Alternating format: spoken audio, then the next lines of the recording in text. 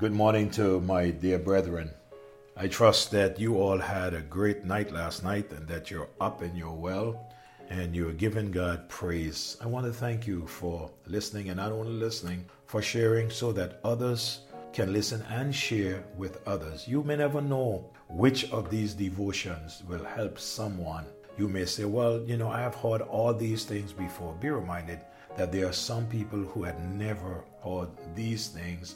Speak to them in a manner like this. So please share these devotions and pray that the Lord will use them for His honor and for His glory. You say, but Pastor, you're going long on this subject. Hey, I want us to be able to have it and then to tune into whichever one you desire. Mark that one. Share whichever one you desire. Whichever one you find to be helpful. I want you to share it. And like I say, I am building on this whole family matter. Working out with the team. How do you keep the fire in the place? And this morning, we're going to look at what must I do if I messed up before? Can I be pure? I messed up before. What must I do now? Can I be pure? But before we get into that, let's join Chapman in the song, Our Great Savior. He said in the second stanza, Jesus, what a strength and weakness. Let me hide myself in Him. Tempted, tried, and sometimes failing.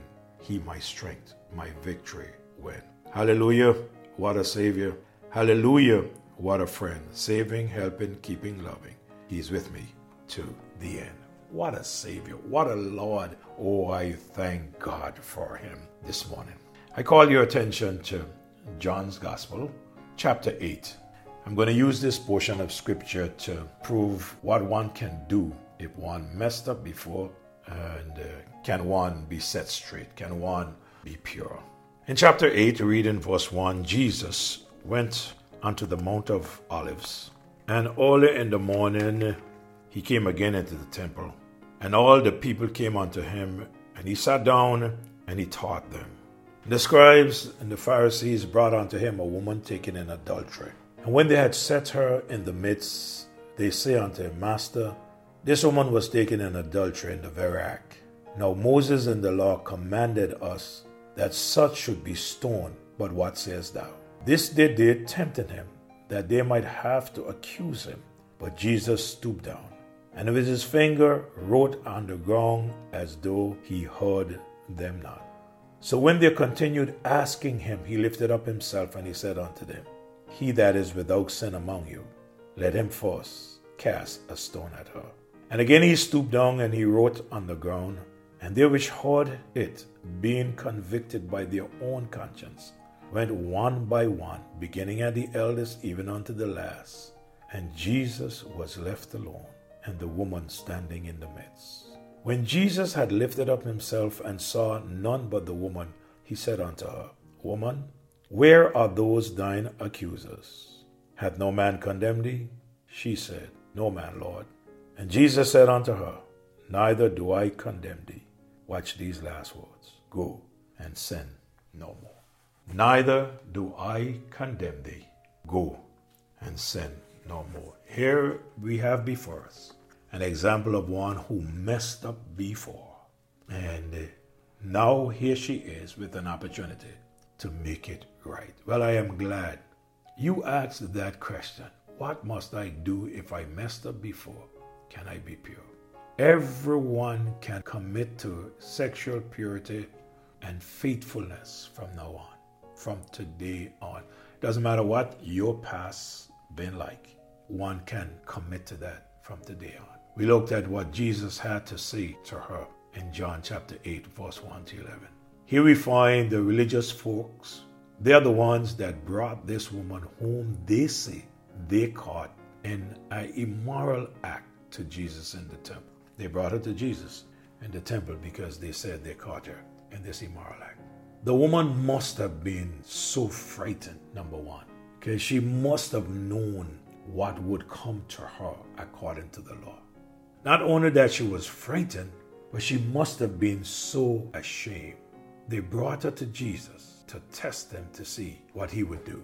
Before I explain to you what Jesus did, I find it somewhat strange to think that she was caught in an act And it sure seems like if she was caught in an act, there had to be somebody else. But they only brought the woman. I could imagine.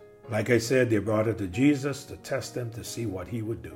Jesus, if he reject the law of Moses, his credibility would be gone, because they knew what the law of Moses said. Leviticus chapter 20, verse 10, Deuteronomy chapter 22, verse 22. If Jesus held to the Mosaic law, his reputation for compassion and forgiveness would be in question. In verse number 7, so when they continued asking him, he lifted up himself and he said unto them, he that is without sin among you, let him first cast a stone at her. What did he do? He referred back to scripture in Deuteronomy chapter 17, verse 6 and verse 7. He said, at the mouth of 2 or 3 witnesses shall he that is worthy of death be put to death. But at the mouth of 1 witness shall he not be put to death. The hand of the witnesses shall be forced upon him to put him to death, and afterward the hands of the people. So thou shalt put evil away from among you. Now only those who were not guilty of the same sin would have a chance to participate in putting this woman to death. When none of them qualified, look at verse number 8 on the verse number 9. And again he stooped down and he wrote on the ground, and they which heard it, being convicted by their own conscience, went out one by one, beginning at the eldest even unto the last. And Jesus was left alone, and the woman standing in the midst. When Jesus had lifted up himself and saw none but the woman, he said unto her, Woman, where are those thine accusers? Hath no man condemned thee? She said, No man, Lord. And Jesus said unto her, Neither do I condemn thee. Go and sin no more. These were supposed to be the eyewitnesses. According to the law, 2 of them had to stand up and bring her in guilty before the people would bring her in guilty. But Jesus turned to them and he reminded them. I don't know what he was writing on the ground, but I could only imagine in my mind probably something like, hypocrites, you who have done the same thing, remember such and such a place, remember such and such a time. And when Jesus did not do what they wanted him to do, they all moved away, because if the law would be served correctly, they too will be stoned to death. But I love Jesus. He said to her, Woman, where are thine accusers? Any man condemn you? She said, None, Lord. And Jesus said something in verse 11. He said, Leave your life of sin. Leave your past life of sin. Stop it. Don't do it anymore. What is past is past. Neither do I condemn thee. Go and sin no more. What must I do if I messed up before? Can I be pure? Yes. Look at what Jesus said to the woman. He concluded that she can be pure.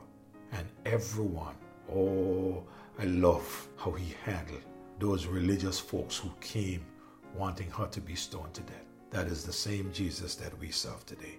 Serve him. Don't let people remind you of your past. I had a friend that bought me a shirt one time and said, when the devil remind you of your past, remind him of his future, where he'll be cast into the bottomless pit. In the name of Jesus, Father, we thank you, we praise you, we adore you for your love towards us and your mercy, dear God. We're not deserving of it, but you have made it available to us, and we thank you. Have your way in our lives. Help us to be, oh God, children of holiness, of righteousness. Help us to be there one for another, caring with the love of God in our hearts. Guide and direct. Keep us all safe from harm and danger. May your will be done in and through us. In Jesus' name I pray. Amen. God bless you. Have a great day. Talk to you next morning.